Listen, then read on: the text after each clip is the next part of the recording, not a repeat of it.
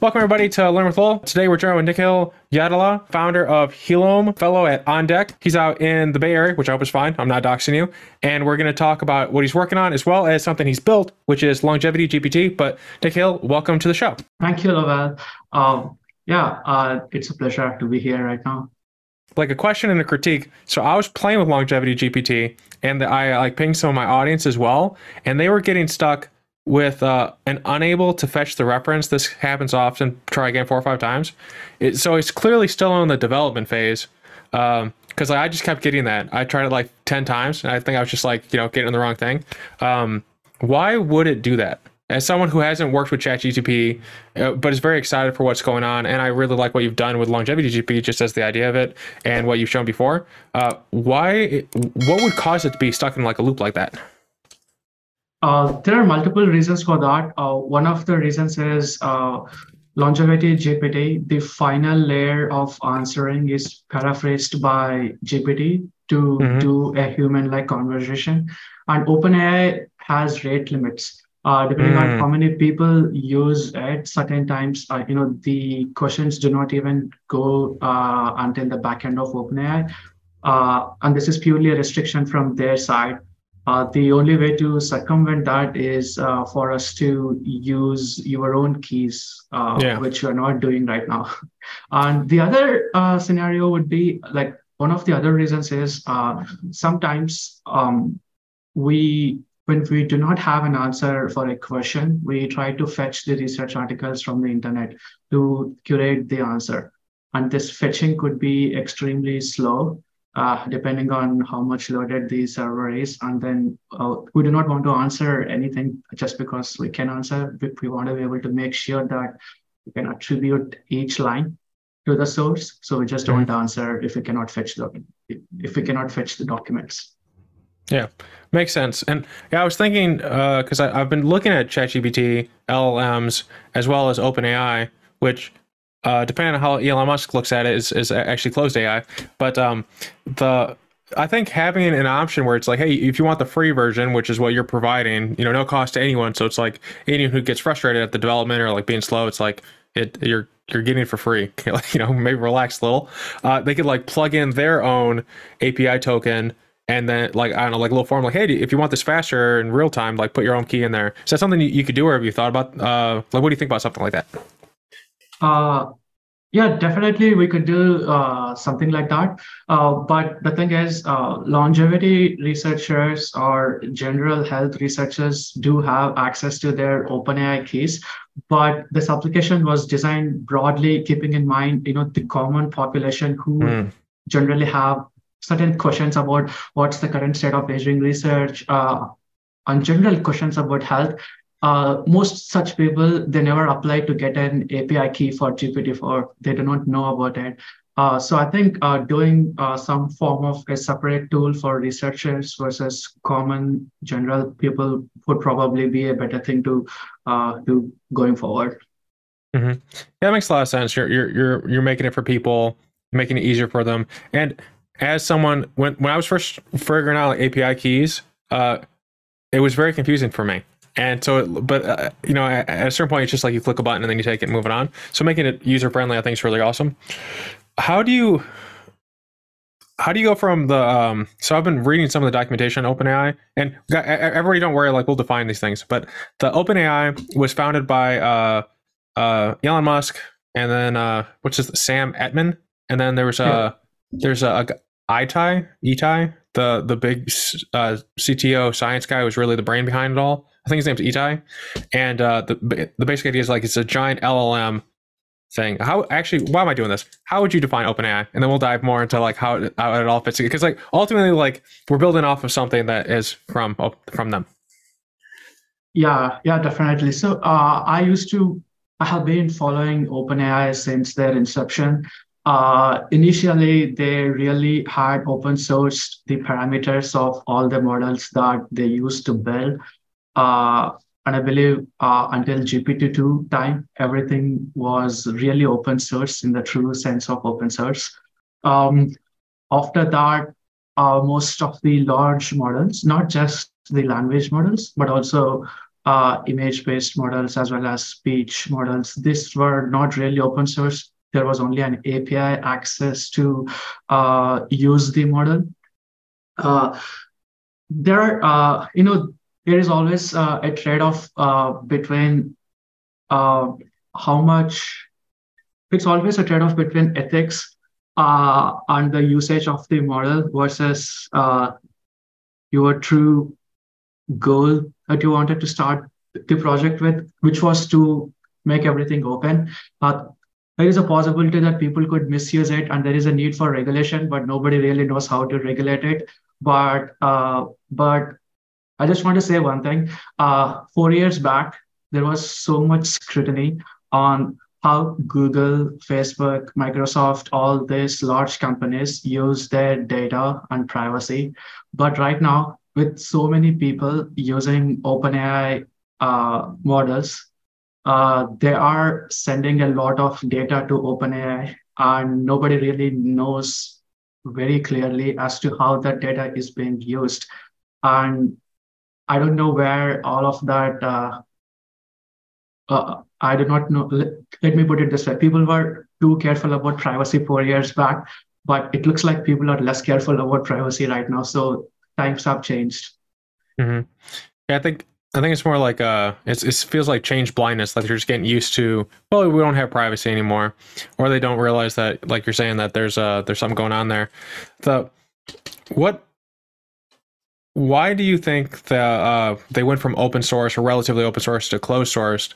And it's particularly interesting because there's a lot of really powerful open source models being developed right now, and it seems like, over time that they might become more competitive and stuff. I don't know. We'll get into the landscape in a minute, but what would be your guess? Because you don't know, but since you've been following from the inception, why do you think they made that change versus being like limited open to closed versus just maybe make it even more open and really being true OpenAI versus from pseudo open to now really closed AI, I guess? Yeah, it's tough to answer, but in good faith, based on what they have been telling, I genuinely believe that it's a concern from their side on how these models would be utilized by people. They could be misused. We have seen a lot of deep fakes based applications in the past, which were also used which were also used to mislead elections and also deep spawn and abusing people. So there is a real possibility that there will be a set of people that would misuse this technology. And I think OpenAI just wants to regulate the extent to which these models could be misused until they figure out a better way of regulating it. So if you were in the seat, you see it as reasonable for them to move from open to a closed and be their own artificial regulation as they wait for regulation to catch up? I think not. I'm not exactly comfortable with the model parameters not being open sourced. It's just that for now, I think it's okay since they do provide access to the model via APIs, and we do have certain transparency on how the model is going to work. But I think collectively, all of us have to reach a consensus and talk with OpenAI to decide, how we should go ahead going forward. And also, there are a lot of other large language models which are completely open sourced. So if the other models are really very good, OpenAI would be forced to open source the parameters despite the risk of being misused, is what I think. But the pace at which things are moving is so fast that I'm not able to catch up with them. So I think the best thing to do is to wait and see. Yeah. What are model parameters, and why do you feel like why would you like them to be open source? So model parameters is basically, so all of these large language models are complex neural networks with multiple layers of neurons. And every neuron has a weight associated with it. And these weights get decided when the neural network is trained from a huge corpus of data. In case of OpenAI, this data was collected from the internet, whichever was publicly accessible. There is a concept of differential privacy. So what it means is if you have access to a model and its parameters, one can theoretically, to an extent, reverse engineer the model and figure out the data on which the model is trained to certain extents, not completely noiseless. However, there is a possibility of data leakage from a model. And if people get access to all the data, then some of the data may not be publicly accessible anymore, but it would be violating the privacy rights of the people. So this is just one of the theoretical risks that's possible, but also people could fine-tune the model to certain non-ethical applications because it's a very powerful model and it works with a lot of languages. It's easy to fine-tune it in a short amount of time for a completely different task that's not intended to. And we are giving enormous power to everybody. So I think these are some issues that we need to figure out how to regulate, without which I think nobody really knows what's the extreme amount of damage that could happen. And also nobody really knows what's the extreme amount of good that could happen by truly being open. It's a very tough question. Yeah. It seems like we're in a new revolution going on with all these things. I'm curious what jobs it creates, what jobs it destroys and stuff like that. For me personally, the biggest thing that helps me with is that, sometimes when I'm doing research, it can this is like a really complex algorithm. Can you break this down for me? And so then I can have a much more, nuanced question, which makes my job as, someone who's going to interview someone, or if I'm doing research for a project, that's pretty useful. How do you use these tools personally for yourself? I have been using these tools. One of the biggest use cases that I have been using it for is writing certain code. In building some day-to-day applications in my work, I would have to code in several languages, and I'm not good in most of the languages, so I have to Google anyways. But then I have seen that GPT-4 is good to give me some initial template to get started. So it just improved my productivity by, I would say, maybe 5 times in the last month. That's one of the biggest things. And the second thing was, sometimes when a question is complex, if you have a very complex theoretical question, whenever I go to Google search or Bing search, more often than not, I don't get good results. If you have a generic query of 3 to 4 words, you often get decent results. But if my query is very complex, and let's say my question has some 20 words, it's a very scientific query, unless there is a specific blog that discusses about that query, I would not get any result in Google. However, GPT-4 seems to have a very good retrieval capacity, and it's able to collect the answer from multiple sources. Even though there is no single blog that talks about my question, it can understand that my question probably relates to 100 blogs partly, and it tries to create an answer from 100 different sources, which can partly answer the question. So for such complex questions, I have been using GPT-4. And it's interesting. I never thought that large language models would be so good in retrieval. Yeah, I'm definitely going to echo your point on using it for code.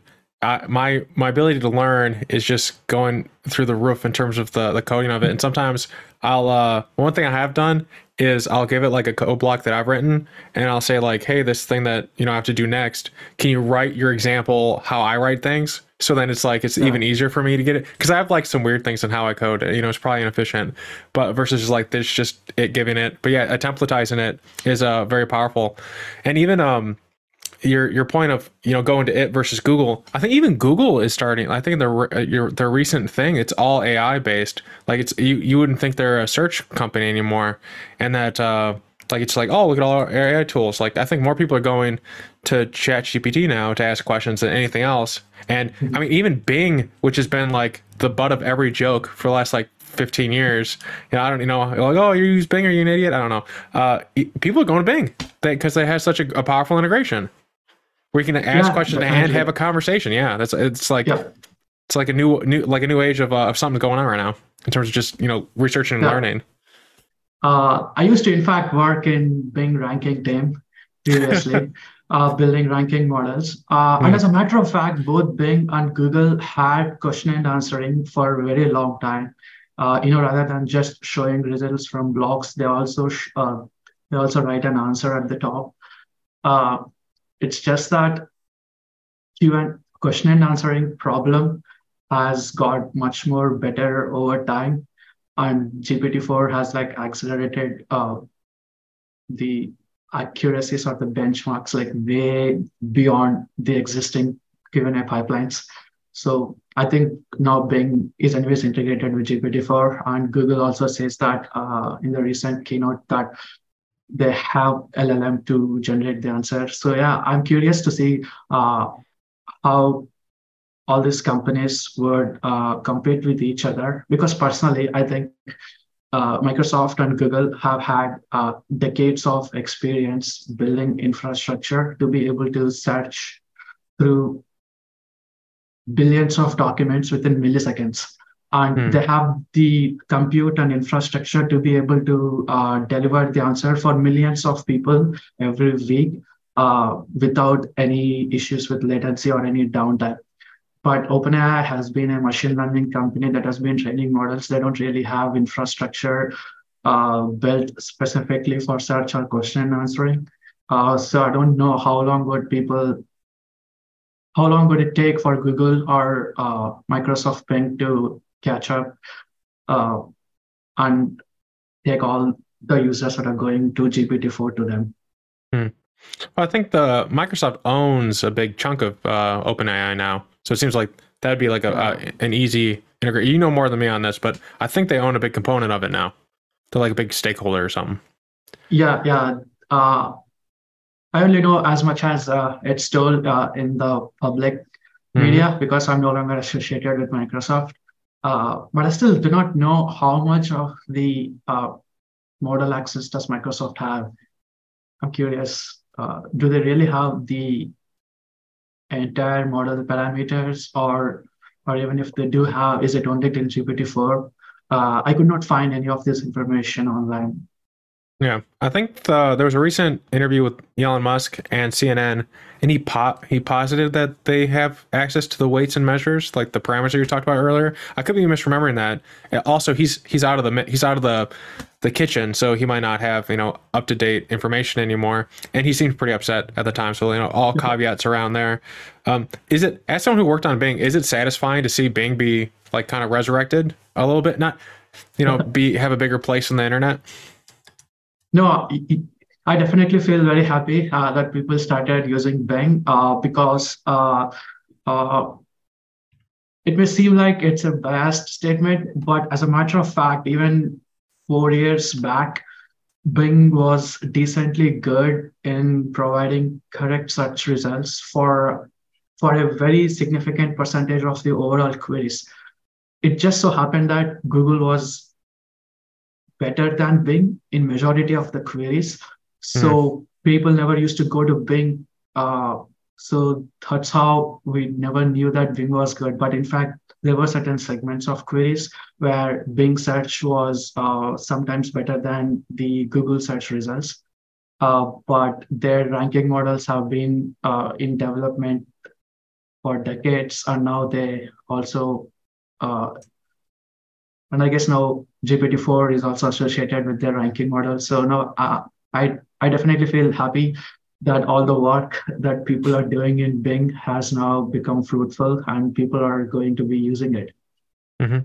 So tying this back into what you worked on with LongevityGPT, how do you go from GPT 3.5 or 4 to fine tuning it to have LongevityGPT?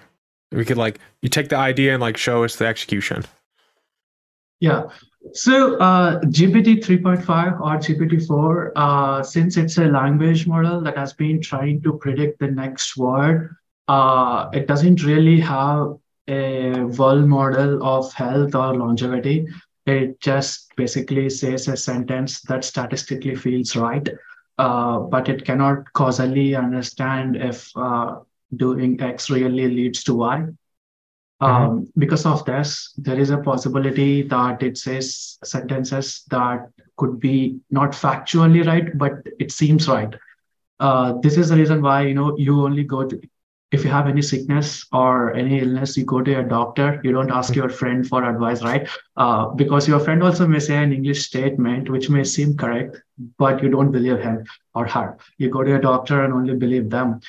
Similarly, so GPT-4 can say anything and hallucinate. So even if you fine tune GPT-4 just with longevity and health papers, it is still a text model. It is not trying to understand the underlying biological pathways.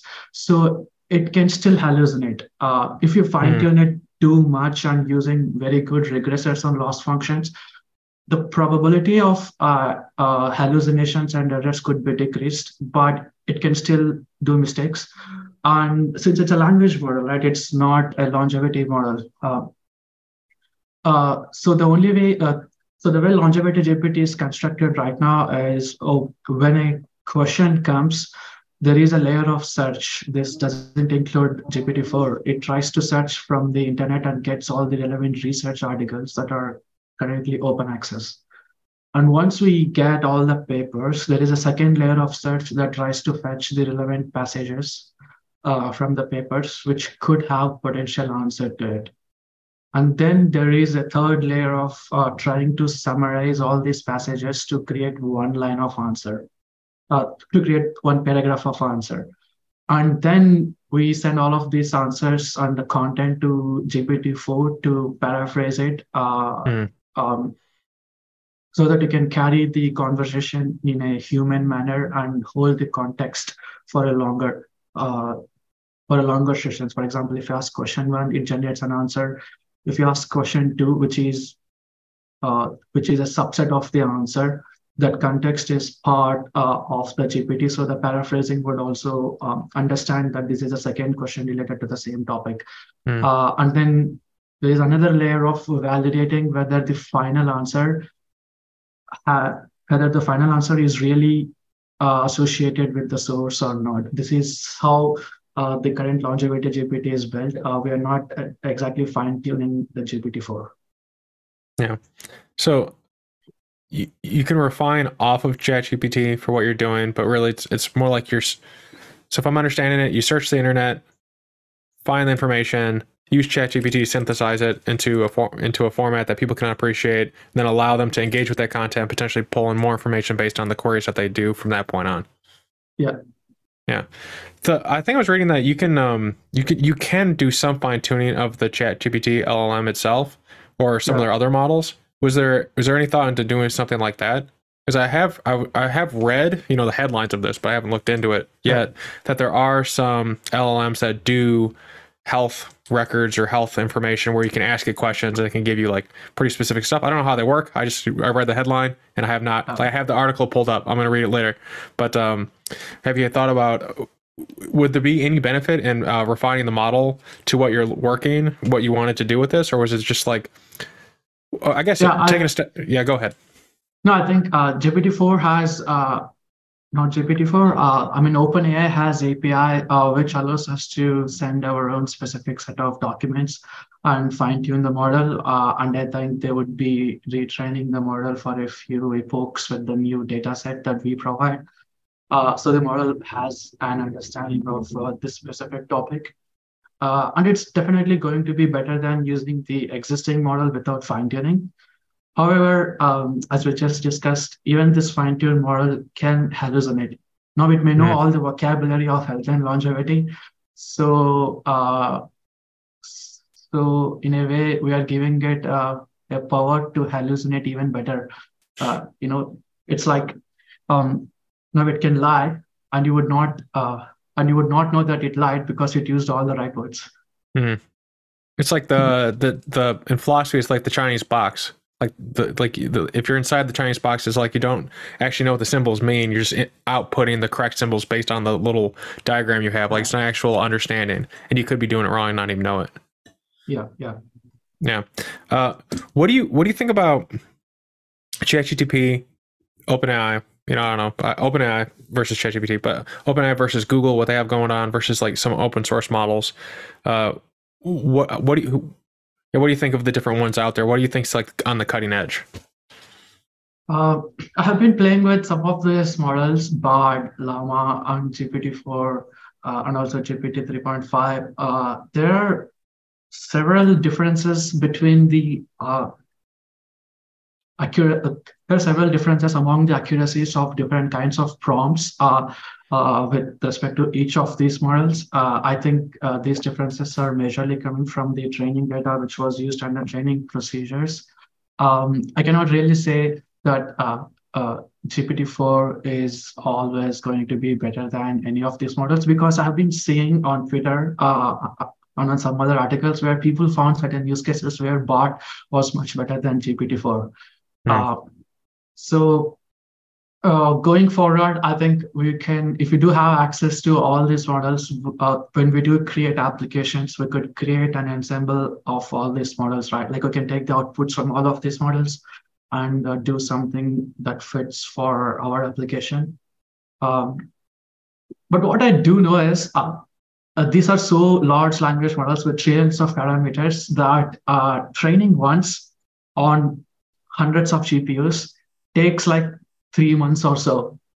Hmm. So no matter how big the company is, we do have certain limitations on how quick can you train such a model, taking all this probably several zettabytes or petabytes of data and being able to access that seamlessly to train a model and being able to scale the training over hundreds of GPUs. There is a limit to, I mean, it's not like even if you have money, you cannot put a million GPUs and distributedly train it. Probably you can, but not today. Most of the models don't use, they barely use like around 1,000 GPUs or so. So it does take like 2 3 months to train one version of the model, and probably you would want to see the feedback and iterate on it. So it takes even more time.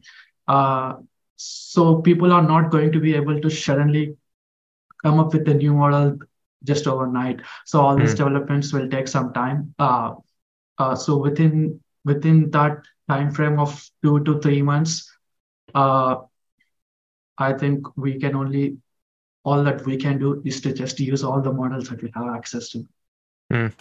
If I gave you, Elon Musk's checkbook and, a team of people, is there a project you'd want to build a model on? Like you could just like develop and be just creative and fun as you'd want to be on it. What would you want to do? Uh, I would like to solve aging, figure out Hmm. figure out how aging manipulates how aging is manifested in human body, and figure out the biomarkers of aging and come up with drug candidates that could potentially target these pathways and solve aging. Hmm. How would you go about doing that? Would it be like there's two different types of yeah, how would you do it? So there are two aspects to solving aging. The first one is drug discovery. We already know several pathways in humans as well as in animals which are affected by aging. And we have to figure out the structures of drug candidates that have specific physical and chemical properties. So there are some machine learning models that could aid in this drug discovery process, uh, like doing in silico drug discovery. So that's one aspect of it. But there is a second aspect of this, which is biomarker discovery. Even if I do have a drug that, let's say, periodically helps you age slower, how can I prove it in humans? We need to do a randomized controlled clinical trial. What exactly are we measuring? If I say that, if I give you a pill, and if I say this pill slows down aging, how can you prove it in humans? When it comes to animals, you could prove it by doing a trial and establishing that the rats that took the pill have lived longer and healthier. Because the trial typically is for a period of 2 to 4 years or 8 years, and you could, by the end of 8 years, say whether the rats that took the pill lived longer or not. If you give it to humans, humans already live so long. Like the average life expectancy in several countries is 70 years. So this trend is going to be there for several decades. And even after the end of the trial of several decades, you cannot causally say that uh, the people who live longer only precisely because of this pill or not because of any other aspect of their life, because humans are much more complex than animals in labs. So there is a need for identifying biomarkers in the body that are indicative of progression of aging.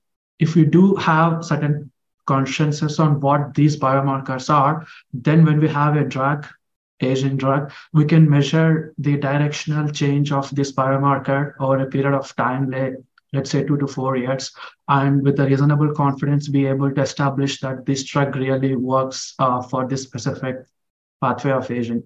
So we need to do biomarker discovery, and I would go by starting to do a very much better analysis of the existing aging clocks, and also collecting the data sets from all over the world for various blood and gut microbiomics, like all the data that's possible, and be able to train clocks, and do a retrospective analysis of how much efficacy does this clock have in terms of predicting age growth. Yeah, like I would start doing all of this work and figure out what the biomarkers of aging are.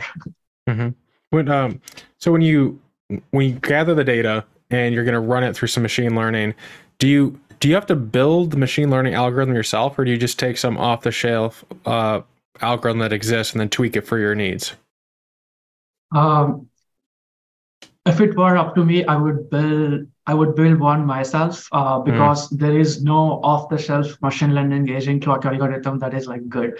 I mean, unlike machine learning in text processing, we don't have any large language model. Like we do not have any large model in longevity that everybody really likes. And we don't have proofs that the existing models are really good. Every model right now has certain limitations because all of these existing life sciences models are trained on limited set of data sets that research lab has access to. So I would, yeah, if I have the money, I would start training a new model with all the data without any biases of the existing models. How much? I think I was reading somewhere that it was like $1 million or something, just in terms of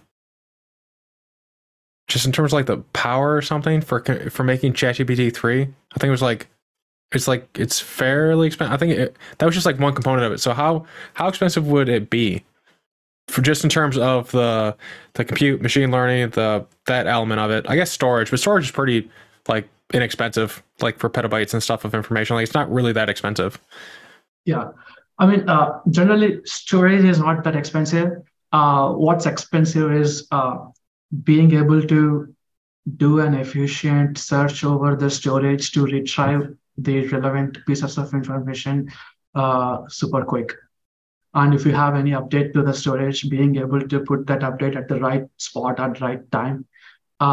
Doing this compute operations to search efficiently and to fetch the document and to write the document, we would need distributed databases. And I think that's very costly to be able to build that infrastructure. How much would it cost? It's a very good question. If you are training some model that is as big as GPT-4, then of course, again, it would cost the same amount as GPT-4. But to begin with, we don't really need to train such a big model because we do have access to a lot of text on the internet. So it was possible to train large models. Right now, we don't have access to that much volume of medical information. So even if you have lots of money and a very big model, the amount of data you have is limited and the model would not get trained. The parameters won't be learned properly. So it's completely limited with respect to how much of your data access you have. And the data access is something that probably cannot be solved just with money. It needs to be solved with all the government regulations, people wanting to help data be open access and data access be democratized. And this is something that the policymakers have to allow. Just throwing money at it might not give you democratized data access. Yeah. And we're talking like medical records and stuff, right? That you need. Yeah. Yeah. I think you were saying earlier that if you like people would be able to like reverse engineer through the data to know like so then if it was a private record, like would someone be able to look if you were to anonymize the data, would someone still be able to reverse engineer what the data was and then like link it to people? Someone would not be able to do it if you had used the right techniques to train the model and right techniques to reprocess the data. So the field of differential privacy engineering tells you how to do it properly in such a way that you get periodical guarantees on the extent to which the data can be reverse engineered. So if all those principles and techniques are rigorously followed, you would not be able to reverse engineer the data and lose privacy. And also, second thing is we do not really need access to identifiable, personally identifiable information. In order to learn a model that's good for biomarker discovery and for drug discovery, we can use data sets that are already anonymized. We do not need people's names and their address or any such things, right? So we can so the machine learning model would have never seen any personally identifiable information. So there is no way it can be traced back. Yeah. So it comes to you clean, and you can even make it more obfuscated. So it's even like unnecessarily obfuscated, I guess, in this case, because like you never would have had access to it. So we have the data. How many people, like how deep does this data or wide does this data need to be for it to be usable? Would it be 1,000 people? Would it be 10,000 people? I'm just like going through with this thought experiment now. I'm curious, like maybe like we can like slowly form people, but like how many would be the minimal viable depth if we got like if we could get like 1,000 people, whatever, how many people would you want? And then, we could start talking about like how much data to grab from there. But how many people's worth of data would you need to start building a model that would actually be usable? Minimal viable data model, MVPD, something. Yeah. I think it really depends on the complexity of the problem that we are trying to solve. But no matter what problem you're trying to, no matter what sub-problem you are trying to solve in biomarker discovery or drug discovery, it is important to be able to collect this data from all over the world. If you're in university in California, chances are you have very good collaboration with the hospitals in the US and mostly hospitals in California. So you already get access to the local hospitals' data because of your research collaborations and grants. But there are a specific set of people that live in California. It's not a good representation of the entire world. And this applies for every research lab across the world. Every lab has their own partnerships that are regulated by their grants and their governments. So if you really wanted a machine learning model that is truly biasless, one of the biggest driving factors of bias is the training data that you use.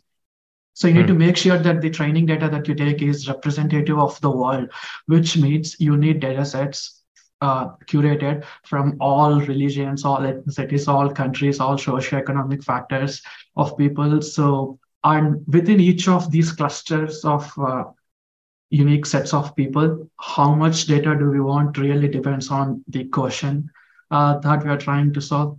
For example, I was working on building an aging clock based on blood markers. And I was using certain data sets from India, US, and the UK. And so far, we have used around 500,000 records from research grants. And the accuracy keeps increasing until we don't know. So what it means is we still haven't reached a point where we say that this is enough. If we do get access to even more anonymized data, the accuracy of the aging clock may increase even more. So this is such an empirical question that can only be answered by actually trying it out. Mm-hmm. Yeah, it's a huge problem to have too. And I was trying to think like how could you bite size it and slowly like build out from there. But to really have a powerful model that can be usable for everybody and be robust, like you would need to do it your way. Okay, so talking about, so we have people all over the world. We have a Noah's Ark worth of people, more than two of every group that exists. But would you have to build the servers yourself, or could you just do like, AWS or something to do the compute?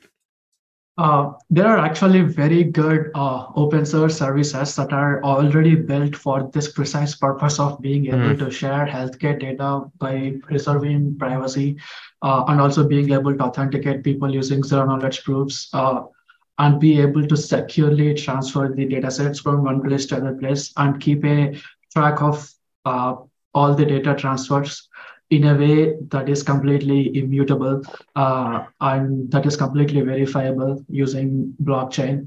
And it's not even a sci-fi thing. There are open source platforms like this that have already been built precisely for this. So it's just a matter of all of us really wanting to get this done and start utilizing these platforms. Makes sense. And then when you're doing the developing, your background's in software engineering and that type of thing, but you're also founding companies now as well. And we mentioned one at the beginning. Just want to like make sure we reference it. Helome. What is Helome about? Yeah. I feel like it's kind of related to what we're talking about. Yeah, definitely. So Helome is basically it's a mobile-based application that helps people to figure out how to age slower. And the way it works is you do take certain blood work. You could take it from anywhere, from your nearest laboratory. And we have made some aging clocks that try to compute your full body age and organ-specific age. And then you connect your health variables and see how you could manipulate your existing habits, for example, coffee intake or alcohol intake, and figure out what's the most optimal routine for you to slow down your aging as much as possible. This is one of the aspects of Helome. The second aspect of Helome is something related to what I was just talking about. You could be anywhere in the world and choose to contribute your anonymized data for a decentralized trial, and you would be rewarded for doing so. This is just our efforts to increase the transparency and also decrease the gap between research and the people, right? Like, if you ever search, is coffee good? You will find a lot of research articles such as coffee is good. Mm-hmm. Now change your search query and ask, is coffee bad? You will find a lot of research articles such as coffee is terribly bad. Same thing with beer, same thing with wine, everything. That's because every research that's ever done is done on a specific set of limited people. And for that subgroup of people or for that person of people, coffee might be good or might be bad. So whether it's really good for you or not is something that you would never know. No matter how much of an expert you are in understanding scientific literature, you would always get mixed papers. So to be able to, at a personalized level, understand whether a specific protocol or a drug or supplement is good or not, you need to have more personalized data while preserving privacy and having anonymity and allowing researchers to be able to assess if there is any causation or correlation with coffee. So we have built this platform that enables for such a thing to happen, basically decreasing the gap between researchers and the end users' usability. And then you're building that, I assume, on deck, which I think is at Berkeley. It's like Y Combinator, but at a university, if I remember correctly. Yeah. On deck, it was right. Right now, it's also like virtual. I was at On Deck Health and Longevity Biotech. It's a group of people who Some of them are founders, and some of them have been researchers, and some of them had several exits. Basically, a set of people who are all interested in building some products in this space, helping out each other with either brainstorming or collaboration and partnerships, or just Mhm. any suggestions and ideas. So it's been very helpful for us to get deeper into this space and make really good friends along the way too. Mhm.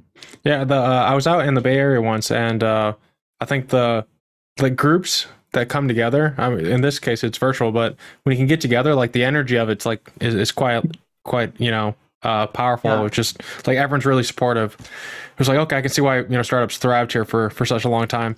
Uh, what have been some of the milestones of longevity GTP? Which it sounds like longevity GTP was really like a philanthropic, like sort of open source thing that you were working on for your own benefit, but also to help other people. Where Helome is more of like a business that you're working to do to help other people, but also to like make a business to Yeah. differentiate the different things you're doing. Yeah. So one of the things I realized after launching Longevity GPT is that, which is intuitive after realizing it, but it was not intuitive to me before. That is, people who care about longevity, of course, have a lot of questions about general health as well, not just about aging. Uh, Going back to the example that I just said, right? Like how much coffee should I take? How much sleep is too much sleep? Is it okay to like some of the questions that people typically have is like, I'm too stressful. Stress is of course bad. So can I have a glass of wine or beer to decrease the stress? But of course, wine or beer is also bad. Now, which bad is more bad? Like, how do you quantitatively evaluate the risk of your stress versus something that you are doing to relieve stress? These are all questions too about health. Uh, and people who are interested in longevity and aging are also interested to answer these questions, even though these questions are not directly related to longevity.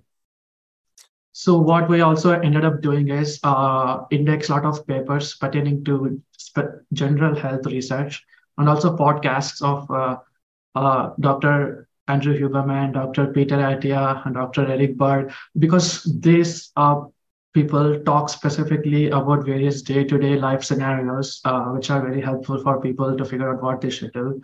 And you could link your health data from Helo Map into this health bot and get very personalized answer for your scenario. And similar to the ethos of longevity GPT, you clearly know where the answer came from. Is it something that Dr. Andrew Huberman said, or is it something that a specific research paper from a specific lab has talked about? So you know where it's coming from and how much you should trust it. So Helium is also linked with longevity GPT for personalized health.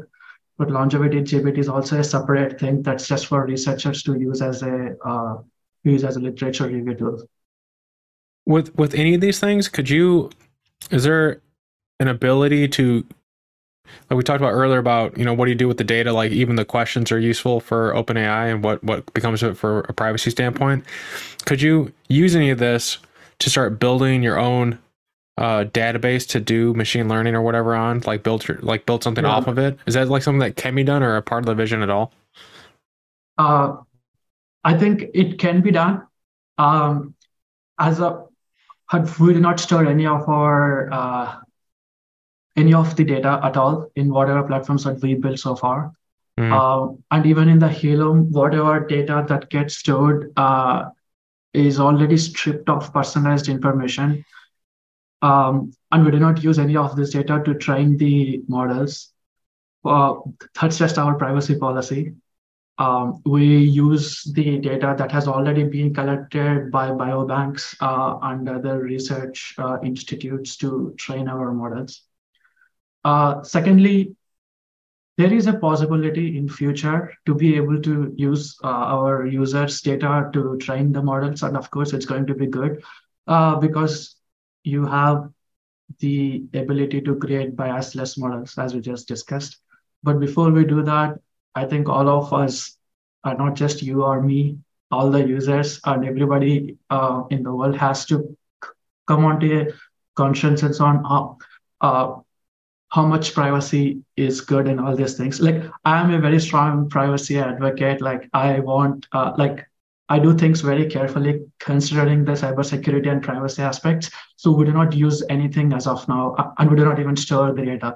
But I really want us to have discussions about that and decide a strategy so that we are in a position to build biasless models going forward. What I think we've talked about it previously, but what all would you need to build a biasless model? Like if you had like a checklist, what all would need to go right for you to be able to do that? It sounds complex. Yeah, so one of the things is, of course, the data coming from multiple countries and multiple groups of people. So the data has to be biasless.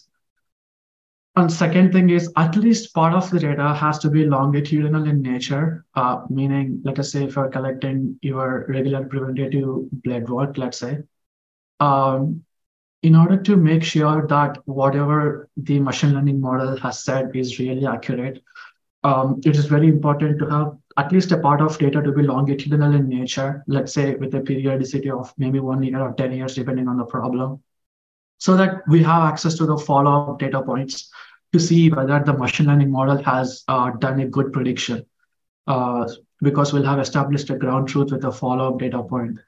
Again, most healthcare data sets, even if you do have access to data, there is no follow-up information. And if you build a machine learning model with all the data, if the model predicts something, in order to know the accuracy of the prediction, you need to follow up with the people. But we just discussed about data being completely anonymized and there is no personally identifiable information. So there is no way you can contact the people and figure out if your model is doing good or not. So it's very important for the model, for the data to also be longitudinal in nature. And this basically gives us a small restriction. Data collection and electronic health records have only recently started, like maybe 20 years back. So all the data before that, first of all, majority of the data is not collected ever. So there is a limit to how much longitudinal information that you could get. But definitely we need longitudinal information to the extent possible. And also get continuous markers because of the variables like the watches and rings. If you do have access to continuously screened markers, we would be able to approximate certain hard to get data points, maybe from certain hard to get data points from blood or genetics. We'd be able to build such models. And then we, of course, need resources like money. There is no dearth of talent of machine learning researchers who are very good at machine learning and also very passionate in building models for health and longevity. But I think there is a very strong limitation or an amount of funding that goes to the intersection of machine learning and longevity or health. How much money, in a ballpark way, would it take to get like an MVP of everything that we're talking about right here in people's hands? So if you're talking about just like an MVP could be made maybe in just like $3 to $4 million with all the existing data sets that we can already access from. But in order to truly improve the accuracies and be able to prove everybody, including FDA, that using such machine learning models is a decent way to conduct trials, we would need several more million, probably for every trial that you would do. If you do decentralized trials of supplements, each trial would involve recruiting people who take that specific supplement and also funding the researchers to do an analysis of how well the supplement has worked and also the cost for tracking the data continuously and anonymizing them. So for each trial on supplement, I would, on an average, assume it would cost like around 1 to 10 million, depending on how much, depending on how many people you do the trial on, depending on the scope of the trial. But once you do like maybe 5-6 trials of supplements, and once all of this data is democratized, then I think it starts being a proof of concept for all the government regulatory agencies in the world to look at the efficacy be of such a trial and start accepting machine learning models into the clinical trial endpoints. So I think at that point, everybody in the world would come onto a consensus on we should be using machine learning models, and from there onwards, it's just a matter of how much more you want to do, and money keeps coming in. Mm-hmm. Have you are investors on board? Like, is that like you're gonna be doing a raise? I assume, or how are you gonna do it? Is it gonna be like an open source thing or like a nonprofit? How do you see your organization being able to do it? Helium as a company is a non-profit. It's a for-profit company. So we do have some investors previously, and we are again going to be fundraising soon for our next set of activities. We already do have, like for example, a product line that you could start downloading and use. It's a mobile app on both App Store and Play Store, and figure out like what's the best anti-aging protocol that you should be involved in. But the trials that we want to do over supplements eventually is going to be open sourced and completely democratized. Like we do not want to own the data of the trials. We do not want to be the truth bearer of the trials. In fact, it's designed in such a way that anybody can come and contribute to it to the point that you are incentivized to disprove what's happening in the trial. How do you make money? Like how? Yeah. So the trials we would not make any money from the trials. It's just a platform for people to be part of the trials, and the people who are interested in conducting the trials already get money from their own grants or their investors, right? So that's the money that goes to the people as a reward, and we are just a platform that facilitates all of this with the fees. But the for-profit Helium company makes money from the users. It's a direct-to-consumer product. If you are somebody who is interested in figuring out your biological age and figuring out your protocols for what works best for you and getting all the personalized answers, then there are certain fees associated with it, and you would pay it to the extent you find it useful. So the platform would be kind of like Amazon in a sense, where you just take a percentage of whatever transaction happens on it? Something like that eventually, yeah. But these are completely designed keeping in mind of a decentralized trial. So it's basically tokens. It's not like real currency. It's a token as a gateway access to a trial, and the price of the token would go up or down depending on the quality of the trials and the depending on the quality of the trials and how people perceive this way of doing trials is.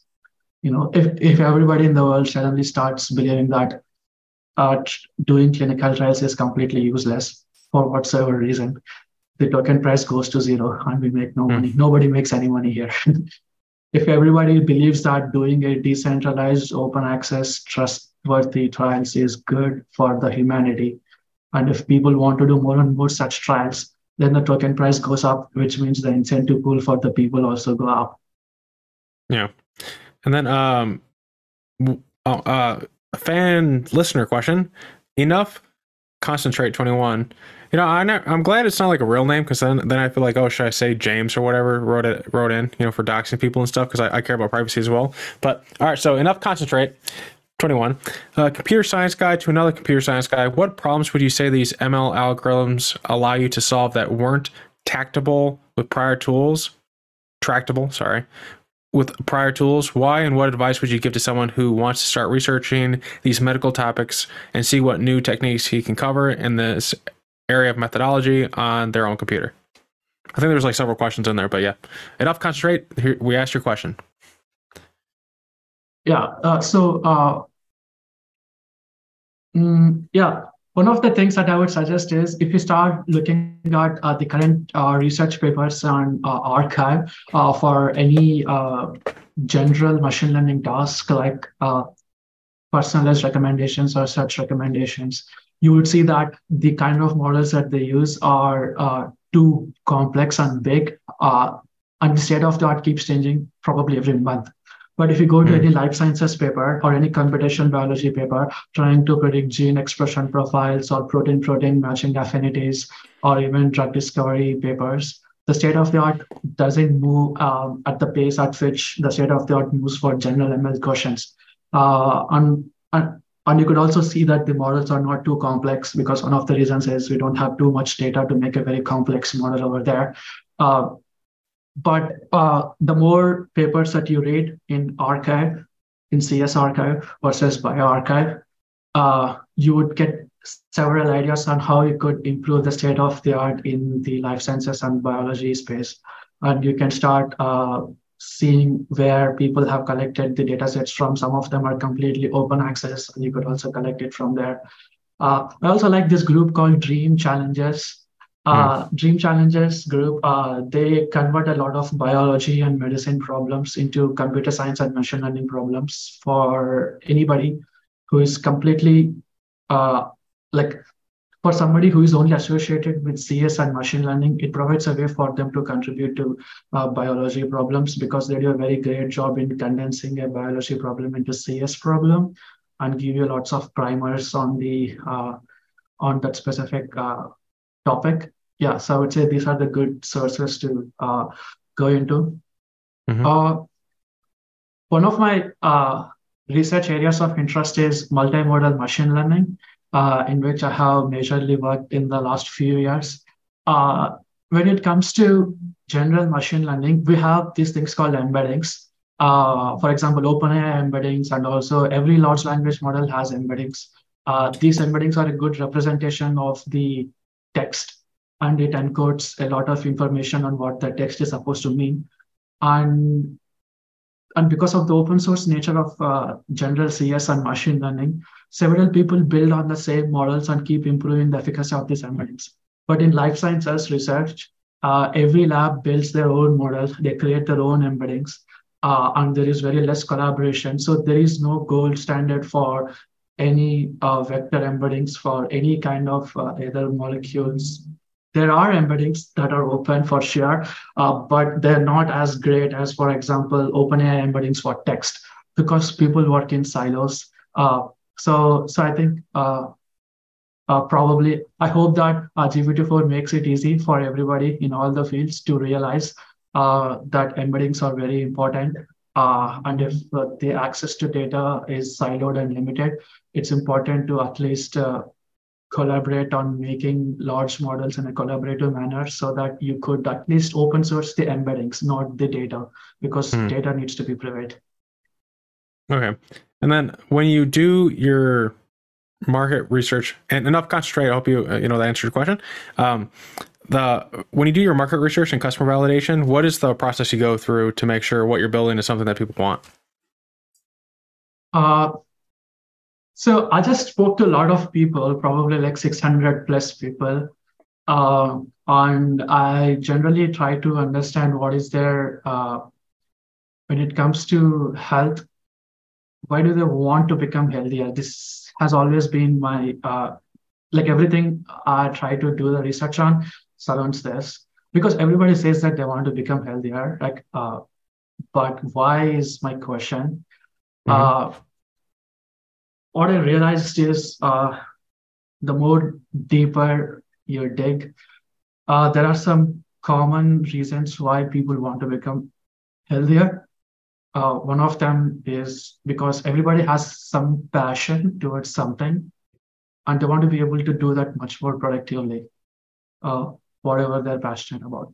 And second, in today's world, like, I don't know what the answers would be maybe 10 years back or 20 years back, but this is all the research I did like 2 years back. So in today's world, everybody has so much stress. People have to do certain things that they don't like to do just to be surviving. So people want to decrease their stress levels. And that's one of they want to become more resilient to stress. So that, again, I think they can work on the things that they're passionate about. So decreasing stress. So I feel like these are the two main things. And some other people want to be healthier because I want to stay and live longer and have a good life with their loved ones, either spouse or parents or children.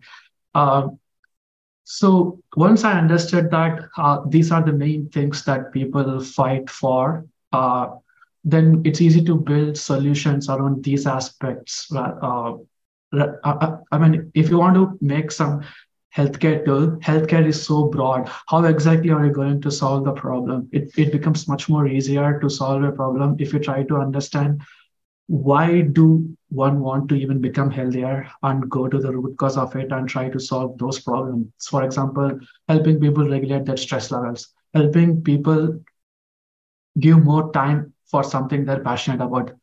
This is the reason why I directly got interested in one of the reasons why I'm interested in longevity. If you age slower, you have more physical and cognitive capacity to work on something that you like the most. Yeah, this is how I do my research. Makes sense. Is there an element of that you're well, this can lead to just a separate question of itself, but learn with Lowell, learn is in the name. Is there an element of market research, customer validation, or anything that you're currently working to learn and educate yourself more on? Sorry, could you repeat the question? Basically, what are you learning right now?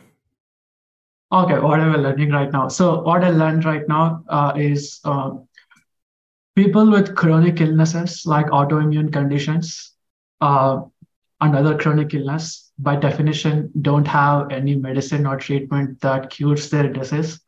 All they could do is figure out certain protocols, maybe like exercising or figuring out specific food items or specific habits that could help reduce the inflammation or make them feel moderately good. So these are all the groups of people that are very interested in preventative care they literally feel because they literally feel physical or mental pain if they do not do preventative care. But other people who don't really have any issues yet are not motivated to do what it takes to get preventative care. For example, being logging habits diligently, taking blood work, getting blood tests done at least once a year, storing all this data and all the HRs. It it takes some work for you to take some preventative care. If there is no physical pain, people don't really do that because they're not incentivized to do that for a future risk.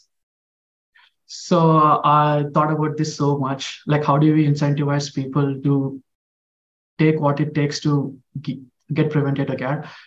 There is no pain, but how about you reward people, right? People can be incentivized not just by lack of pain, but also by presence of a reward. So I realized that it's very important to be able to reward people when you deliver preventative care. Most of the healthcare apps, they try to solve a very niche health problem and in a very good way. But it's not fun to use any such healthcare apps. It is so fun to open Instagram and see reels, or open TikTok or open Facebook and see the posts because they have perfected direct to consumer experience. But you take any healthcare app on the market, it is so boring. It feels like, why am I even doing this kind of thing? So it's very important to be able to reward people so that the habit of staying healthy sticks with them. This is something that I recently learned. All right, sweet. So I think we have time for one last question. What books? It doesn't have to be longevity related, but what books would you recommend people check out and read, and why, if you have a why? What books? It's